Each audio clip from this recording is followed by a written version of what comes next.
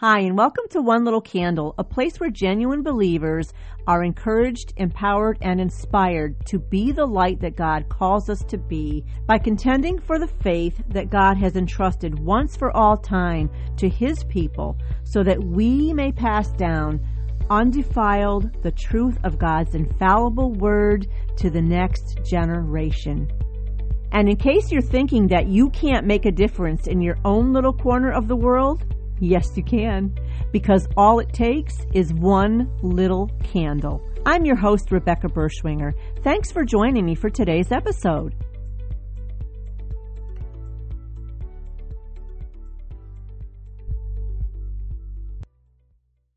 Hi, and thank you so much for joining me today. I'm excited to have a special guest on One Little Candle. Today we are going to be talking with Claire McGarry. She is the author of the book, Grace in Tension, Discover Peace with Martha and Mary. When Claire first told me about her book, I thought, a book about Martha and Mary. Well, that seems to be, there's a lot of books out there about Martha and Mary, and I thought to myself, where could she possibly go with this that people haven't gone? Like, I kind of had the attitude, well, I kind of already know the Martha and Mary story. Yes, Mary chose the better part, and Martha, blah, blah, blah. But upon reading her book, I was in for a very pleasant surprise, I must say. She did take it somewhere else that I don't think anyone else has. And as I started reading it, I was reading it for the purpose of seeing whether or not, I would have her on. And as I'm reading it, I'm thinking, wow, I need to go back and reread this and read it for me, because I thought this book is just fantastic. It was helping me already, but I wanted to, read it for the sake of having her on and preparing for that and, note taking and things like that I thought might be good conversation pieces. But I thought, I need this book. I need to sit down and do it for my own sake. So I will most definitely be doing that for sure. But I am so excited to be able to share this with you. So a little bit about Claire. Claire, as I had said, is the author of Grace in Tension, Discover Peace with Martha and Mary, as well as the Lenten family devotionals with Our Savior and Abundant Mercy. She's the founder of Mosaic of Faith, and she endeavors to fish for more people to bring to God through her retreats, women groups, and writing. Claire's a regular contributor to Living Faith, Mornings with Jesus, and Catholic Mom. Her freelance work has appeared in These Days, The Secret Place, Chicken Soup for the Soul Books, and Keys for Kids. She was a former lay missionary in Guatemala, and she now lives in New Hampshire with her husband and 3 children. And she has a wonderful blog at shiftingmyperspective.com.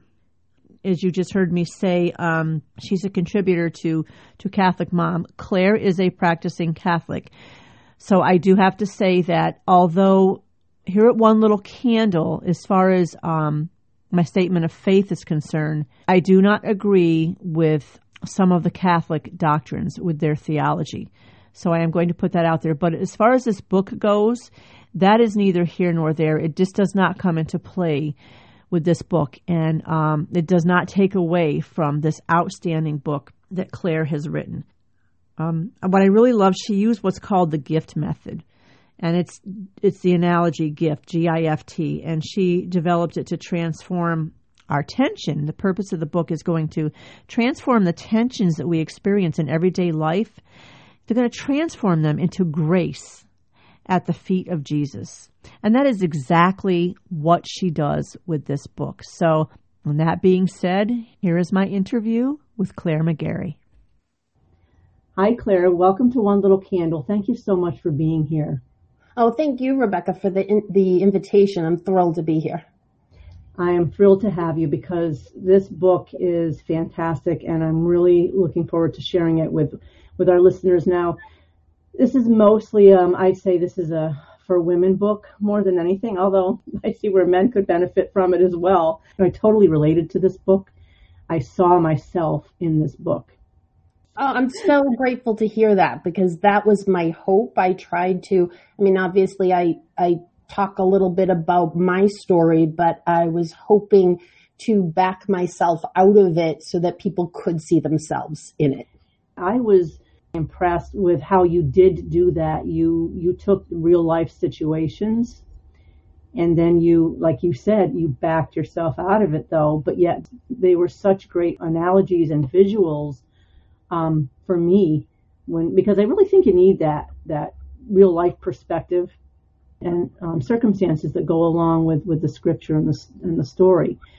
But when you first shared your book with me, I thought to myself, Martha and Mary. I'm thinking, there's been a lot of books about Martha and Mary, and I'm thinking, where can she possibly go with this that I haven't already heard?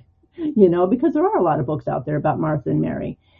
But guess what? You did. You went somewhere else with it. I was very pleasantly surprised at how you did. You gave a whole new, I think, an excellent perspective through the story of Martha and Mary. So what I want to ask you to start off is, why this book? What led you to write about this? Well, it's a long story, but I'll try to give you the Cliff Note version. Back in, I think, 2012, I had a terrible mothering week when my kids were super little. I was in the trenches. It wasn't a bad mothering day. It was a full Monday to Friday, just disaster.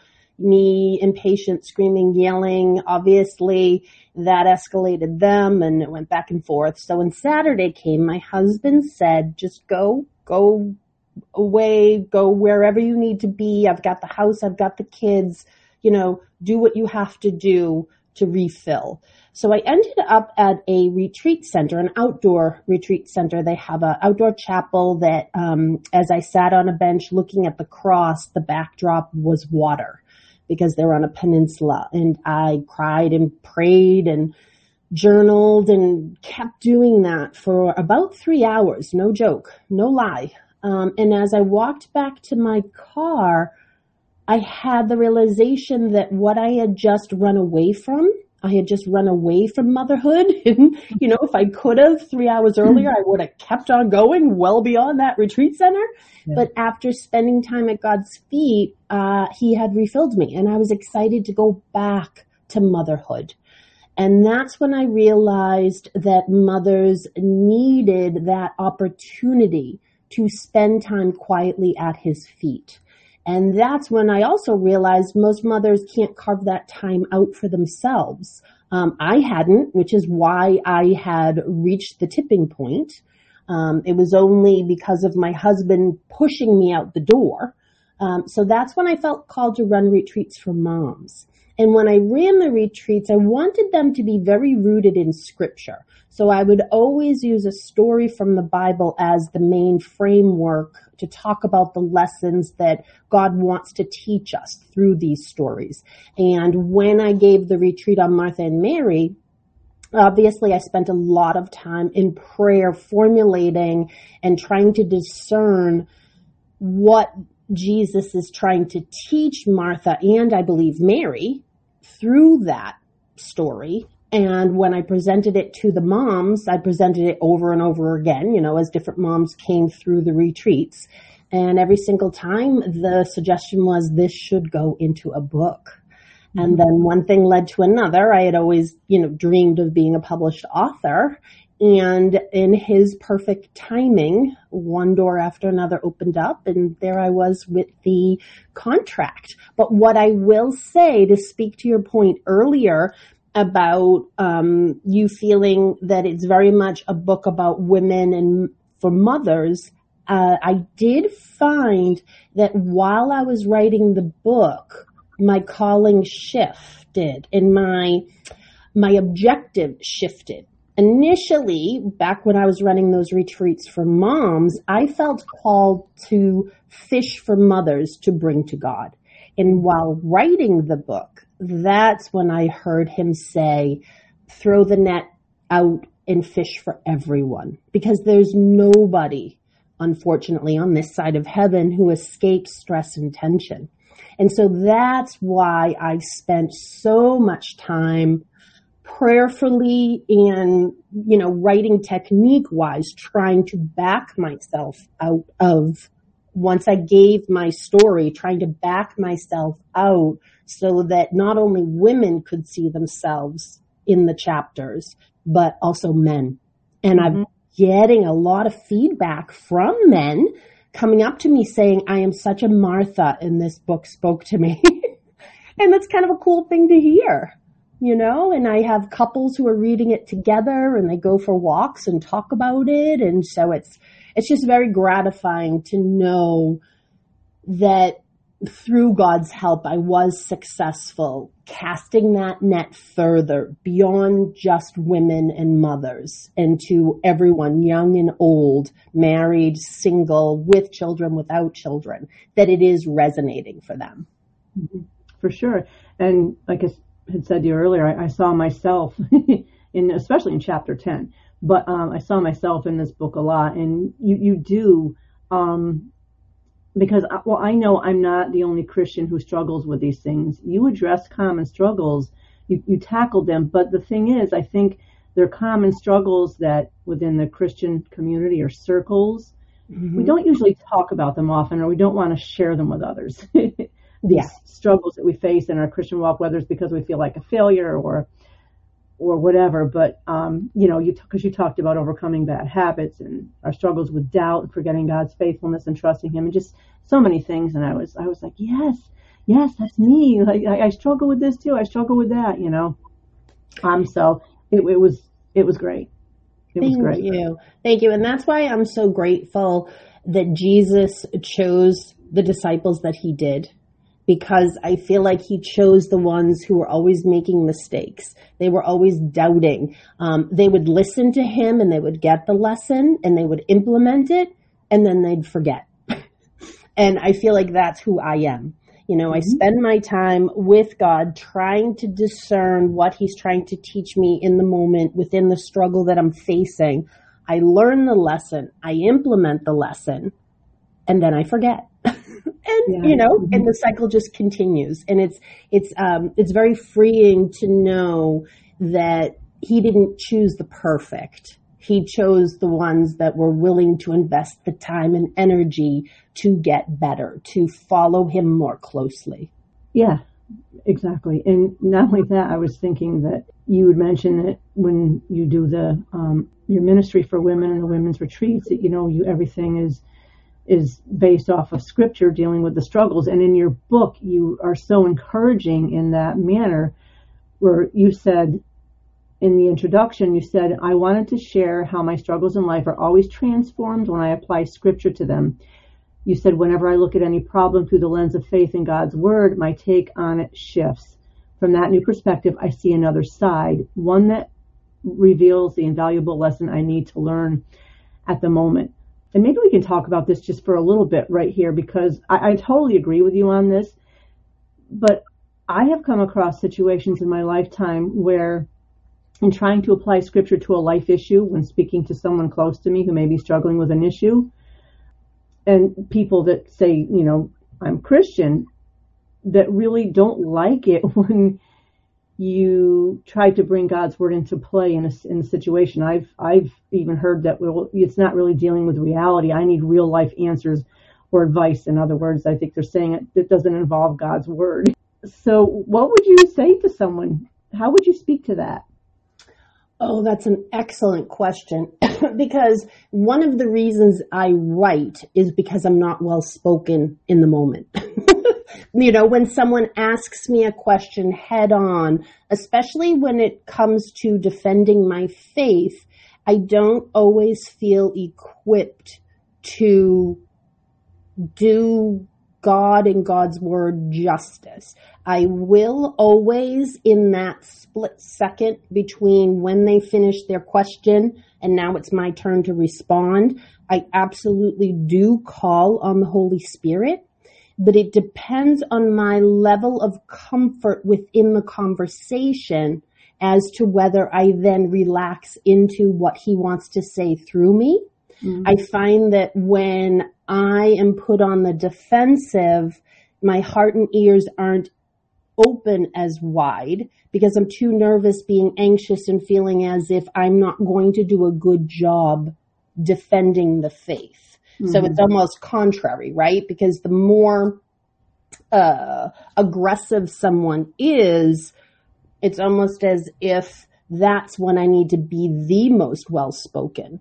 But also too, oftentimes that's when the person asking the question in an overly assertive way, their ears and hearts aren't open anyways. There's almost nothing I can say to bring them to a place where they're willing to look at it differently.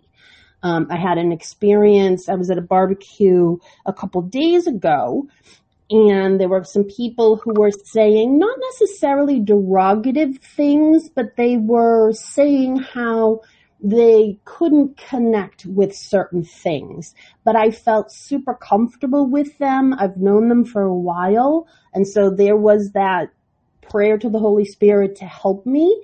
And I just pulled it. I won't say I was just given this example that was so concrete that they could relate to it.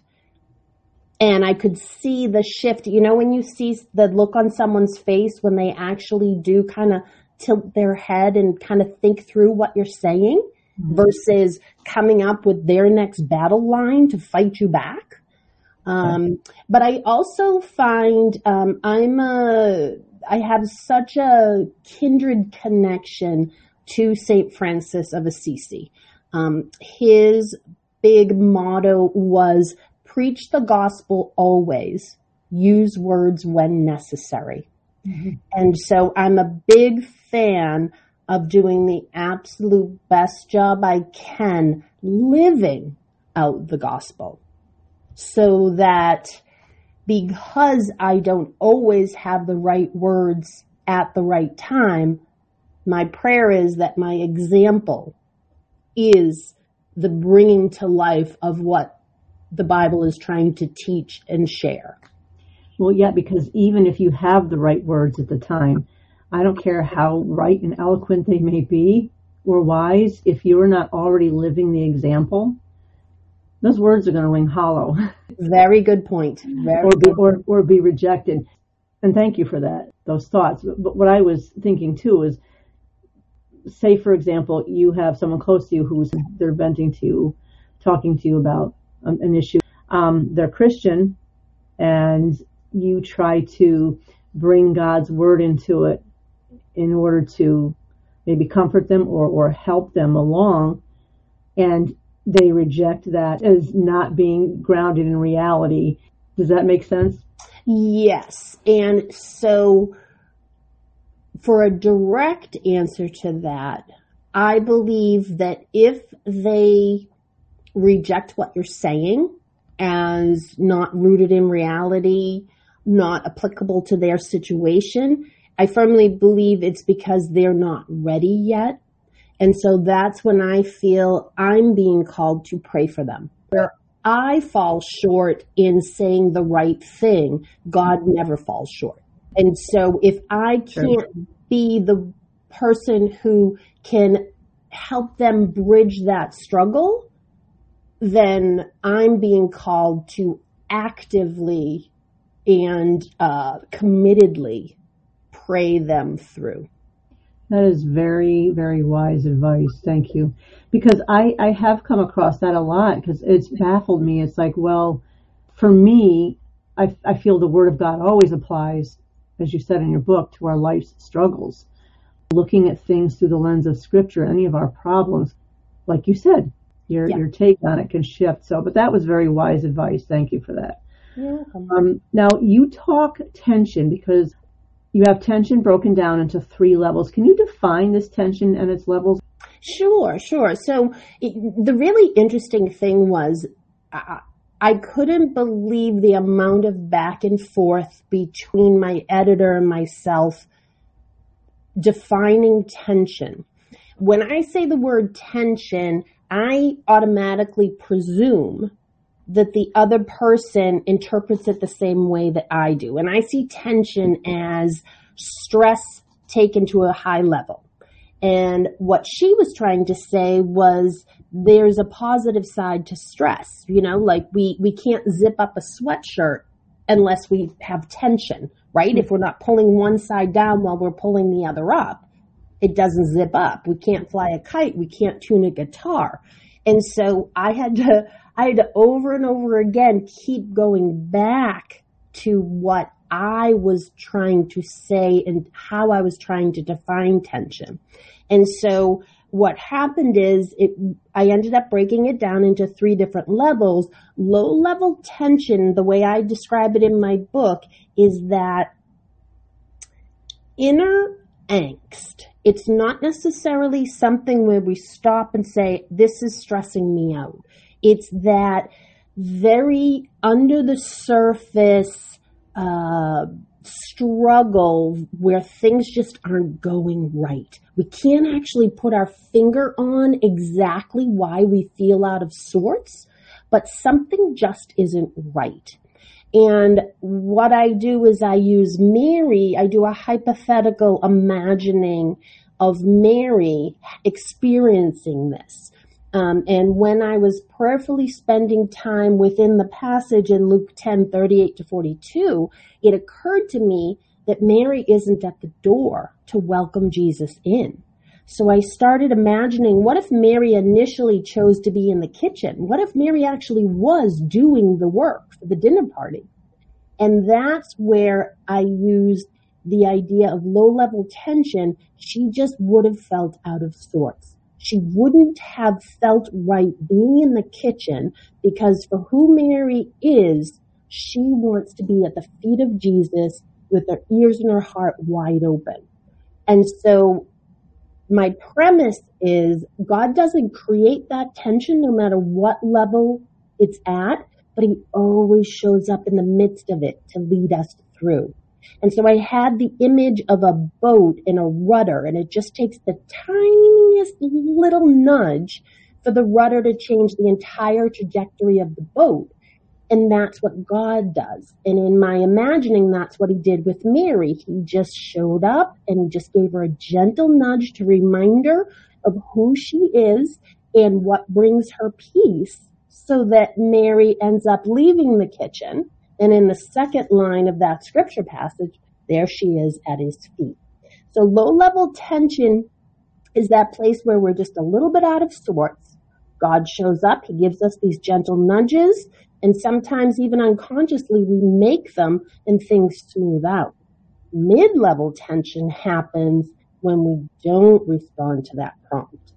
Even though things aren't working out in the choices that we make, I equate it to a tug of war, that we grab the rope of our tension and we pull on it with all our might. We're digging our heels in, which is what we see Martha doing. Clearly, Martha is feeling stress and tension in that passage when Jesus comes to dinner with the disciples, when her sister Mary is sitting at the feet of Jesus and she's doing all the work herself. Rather than stopping and looking at her choices, she's blaming Mary, and she's pulling on a rope of tension, and she pulls on it so tight, she puts herself into that mid-level zone. And that's where the tension headache comes in. That's when our shoulders scrunch up. That's when we get irritable. That's when we, it affects our sleep patterns, because we're just stressed and angst, and we don't know what to do with it. And then high-level tension is when we perceive circumstances being beyond our control. High-level tension is, the death of a loved one, the loss of a job, the cancer diagnosis. And it fills us with stress and tension, and we feel like we have nowhere to go with that. But in fact, when Lazarus dies, the brother of Martha and Mary, in John 12, they show us that there actually is a choice that we can make. And it's a choice in how we respond to stress and tension. And that when we start accepting the unresolvable and bowing at Jesus' feet, being willing to surrender to what is within our path, God always shows us the good and the peace that is found within that stress and tension. He does. Thank you for describing that.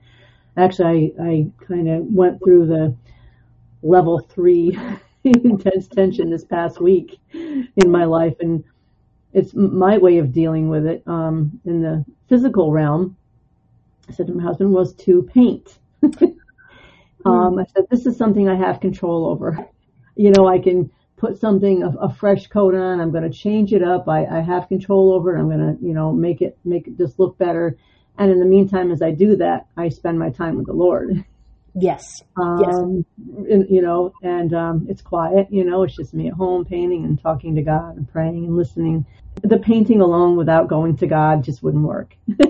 Exactly. It might be a real temporary quick fix, but not for the peace that we want, and the peace of mind and the stability. For sure, God has to be a part of that. But yeah.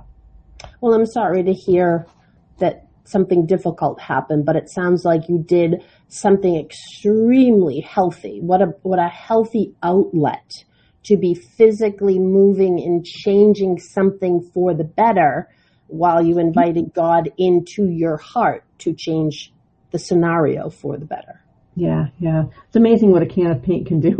No, but anyway, gotta have God with it for sure. And you said, I love this, when in your book you said, there's always a gift tucked inside the tension. I love that. That stuck with me, and it's always going to stick with me. And at the end of each chapter, you have at Jesus' feet. I love that, how you do that. And I was thinking when you talked about the boat, I think that's the chapter, right, where you called him our loving captain or something. Yes. I love how you've given all these wonderful, beautiful names for Jesus: Master Builder, Magnificent Gardener, Divine Coach, Devoted Guide, Loving Captain. Those are great, because those are all really attributes of Christ. At the end of each chapter, you employ what's called the GIFT process, GIFT. You want to talk about that for a little bit? Sure. It's one of my favorite things, and I find it's the thing that resonates the most with my readers.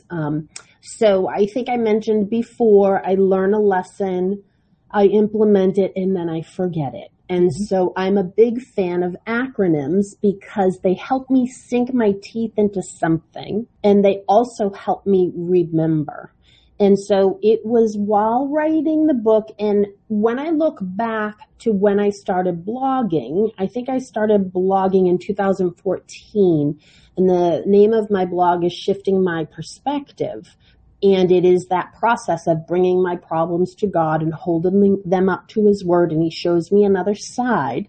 But while writing the book, I realized at a much deeper level the exact process that God leads me through every single time. And so what I discovered was this acronym, GIFT. And so the G stands for gauge. When I bring my problems to God and sit quietly with Him, He helps me gauge or identify or name the tension I'm feeling. Because oftentimes we name or label the symptom of the problem and not the root cause. And if we can't name the problem correctly, we can never solve it. And so it's very important that we do spend that time with Him so He can help us properly identify the real root cause, gauge, identify, and name it. Once we do that, I believe that God asks us to invite it in. So using that I from the word gift, invite it in. If it's not going to put us in spiritual and mortal danger, I believe He wants us to sit at His feet and face whatever that tension is. And what I learned when I've done this is tension and stress is never going to go away, right? Once we solve one thing, another thing is going to come through the door. So rather than running away from it, we sit and face it. We loosen our hold on our emotions around it. And when we loosen our hold on our emotions, they no longer have a hold on us. And it's really the emotions that cloud our ability to see. So once we can strip those away, that's when we can move on to the F of gift, which is filter, and we can look through the filter of God's loving eyes. So no matter what is going on in our lives, no matter what is going on in the world, God will always look at things with love. And that's how we identify the good. That's how we identify the grace and the gift that's tucked within any problem that we're experiencing. And so once we can see that, then God leads us to the T from the word gift, which is transform. What is the change, whether outwardly or inwardly, that is going to transform our stress and tension into grace? Because the real truth is, God is never calling us to change other people. He's calling us to change ourselves. So if you think about that passage with Martha and Mary, Martha intuitively knows to go to Jesus for help when she's experiencing the stress and tension because her sister is sitting and leaving all the work to her. But when she goes to Jesus, she wants him to change Mary. She wants him to change the scenario. But instead, he calls her to change herself. And so that T is the transform, where God tells us what are the little, sometimes it's very little things, how we organize our day. Maybe we need to get up a little bit earlier. Maybe we need to sleep longer because we're sleep deprived. And that's why our triggers go off so quickly. So whatever it is, he reveals the changes to us, and then he inspires us to make them. And he never, ever leaves us alone to implement those changes. He partners with us. He knows who we are. He knows our exact situation, and he knows our individual ability. So he's never going to call us to, that crazy change that is just so overwhelming. He's going to call us to what is within our ability to do, and he's going to help us through it. Mm-hmm. So it's gauge, invite, filter, transform. I love how you end the chapters that way. I was just thinking too, I don't know why I just had this thought. I feel like your book should be in the offices of Christian counselors. Ooh, that's wonderful. I really feel like it's something that they should give out, because to me there's a lot of godly wisdom and counseling in there that covers a myriad of issues that we deal with, and big ones and the small ones. And I just kept thinking it should be in a counseling office. Like they should hand that to their patients. But I don't know. Funny you should say that, because I did ask a couple counselors to endorse it for me. So I asked them, and my publisher actually has an in-house psychologist, and they ran it by the in-house psychologist. For the same reason, is this on track? Is this a tool that can be implemented? And if so, will it lead to positive results? So that I won't say I had the lofty dream of it being in, counselors' offices, but I absolutely love that thought, because my experience has been the gift method never fails. Because God never fails. Yes. So if we go to him with our ears and our heart open, because that's a real critical thing, because it's the same thing as we were talking about earlier when we're trying to talk to someone about faith, and if their ears and hearts are closed, there will be no change. It will not sink in. And so if we go to God and we have an agenda for him, and we tell him how we want him to solve the problem, the gift method won't work. But if we use it with our ears and hearts open, recognizing that we're going to him to prompt and lead us to make the changes to help resolve the stress and tension, I promise you, he never fails, and it never fails. Yeah, absolutely. And you had also said in your book, you said, though we may not be able to make outward changes in certain circumstances, we all learn from the sisters how to reclaim our choice and use it to make inward changes, dissolving our high-level tension in the process. And you also said God often uses our circumstances we have no control over that we can't change because they're important inward changes that have to be made, and we might never do so otherwise. But this word jumped out at me when you said we all learn from the sisters how to reclaim our choice. Can you explain that a little bit? Sure, because when those big events happen to us, we feel powerless. And when we feel powerless, we aren't rooted and centered in God's grace, right? Because powerlessness is a lack of hope. It's a lack of hopelessness, yeah. Right. It's a lack of trust. Mm-hmm. But if we can shift how we're viewing it and we can find the good within it, then we reclaim our choice to accept it and use it for the good. And to give you like a quick 10-second example of this, I used to, when I ran these retreats for moms, I wanted to create this beautiful, peaceful space.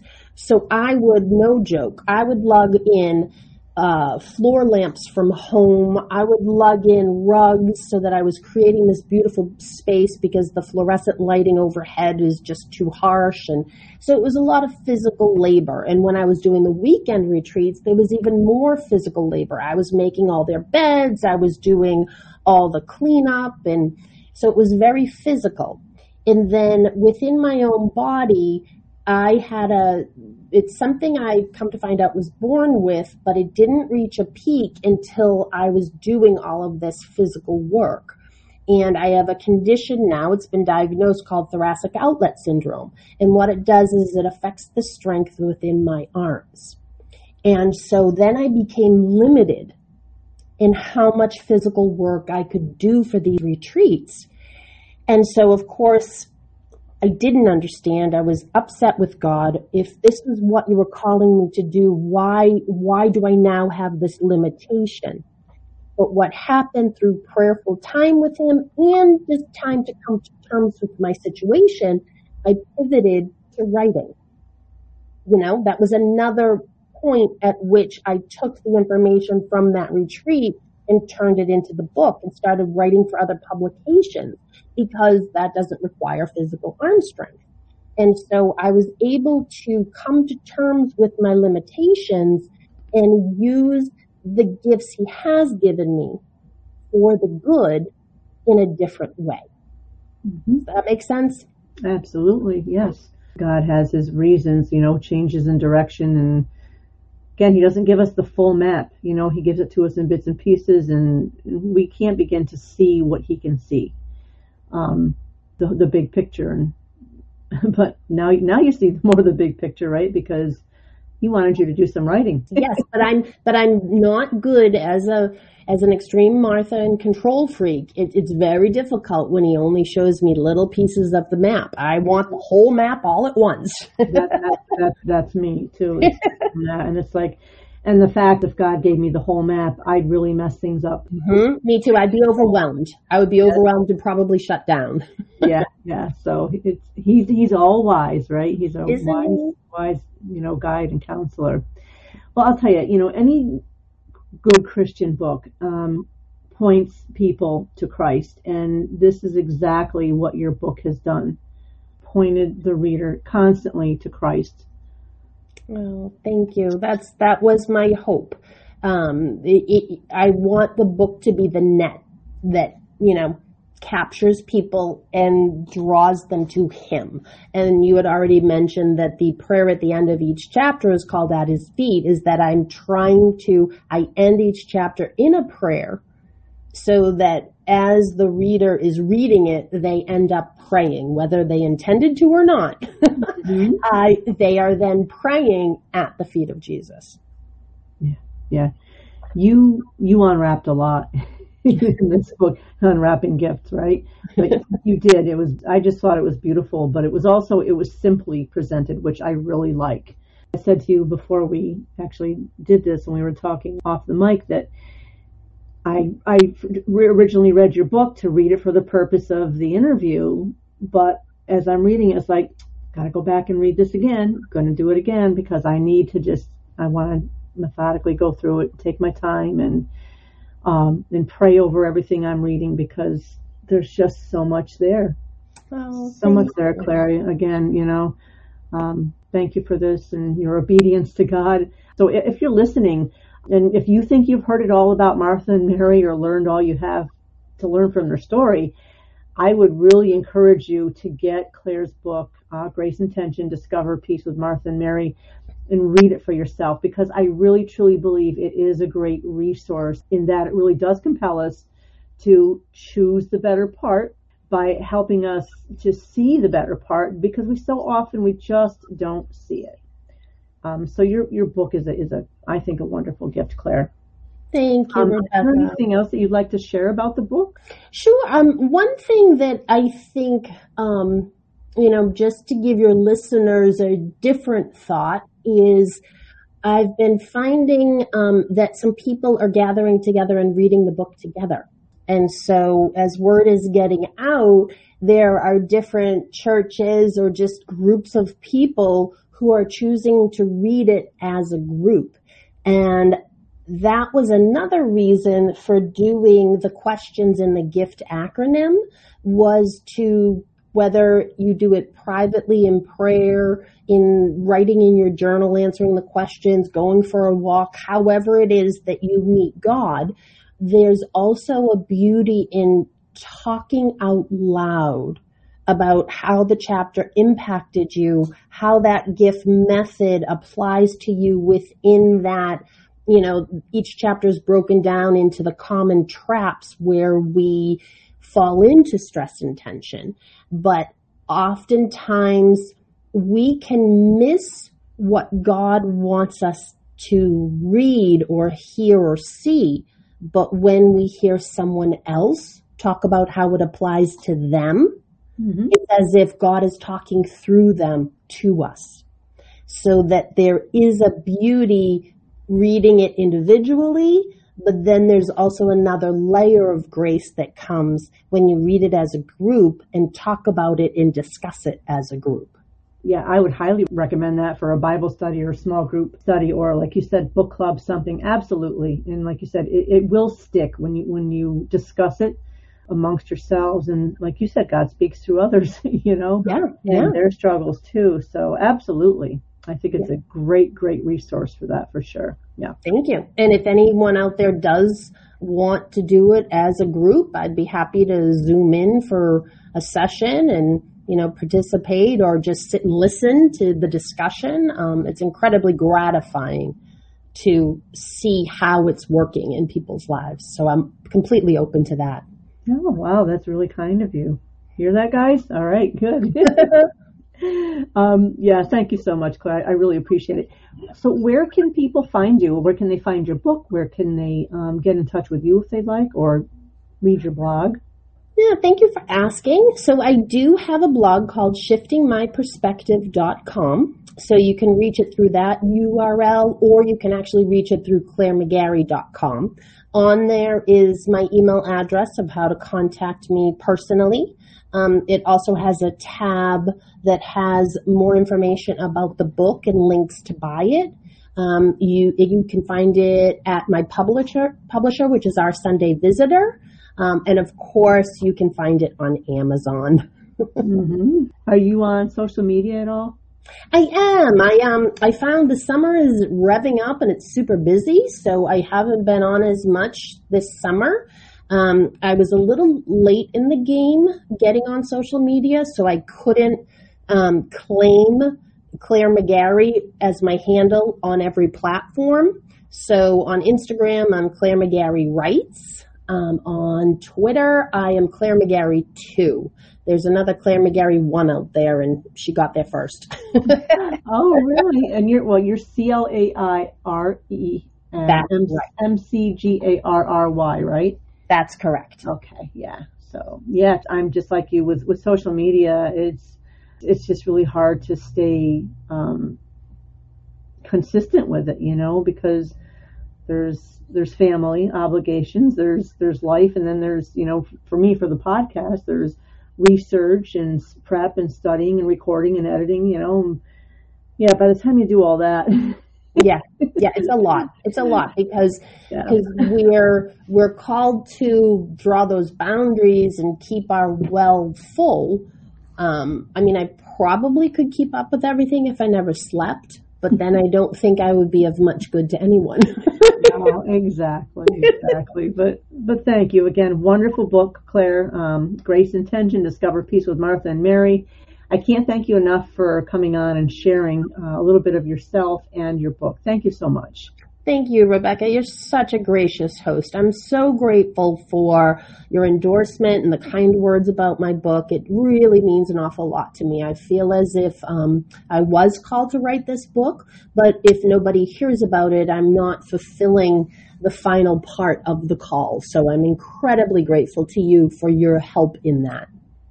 You are very welcome. It's been all my pleasure. All right, listen, you take care. You too. Thanks so much. All right, bye-bye. Bye-bye. Many thanks to you, Claire, for coming on and sharing some of your heart and some of your book. What do you think, my friends? Sound like a great book or what? Listen, I don't have just any old book on One Little Candle. It really has to be something that I really connect with and really touches me, and I feel deep down in my heart that is of everlasting spiritual value to my fellow candles. And Claire's book, Grace in Tension: Discover Peace with Martha and Mary, is such a book. And don't forget to check out Claire's blog. Her blog is wonderful as well. She is a fantastic writer for sure. As far as song for the day goes, I chose a song by the Gaither Brothers, and I'll have the link to it in the podcast description, but it's called Sitting at His Feet. Very nice song. So check that out when you have the chance as well. And being that one little candle, being that light in the darkness in your own little corner of the world. How can you do that? Well, how about when we start to feel tension arise, and happens a lot. I mean, there's lots of reasons for tension starting in our own home, but today's world, there's lots of cause for tension. So let's be more aware of that. Okay, let's start to be more aware of when those tensions are starting to arise within us. And let's be sure to take it to Jesus, sit at his feet, open up scripture, pray, listen to him. So often I think we are our own worst enemy because we seek answers or relief in the wrong places. Let's start with Jesus. Let's start there. Let's take it directly to the person that we know we need to, and that is Jesus. As Claire had said, when she opens up scripture in regard to her problems or her tensions, her perspective shifts. And that is exactly what we need. We need a shift in perspective.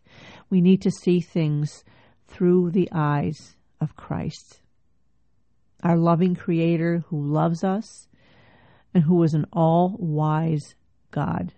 We can't go wrong, right? We can't go wrong when we seek him.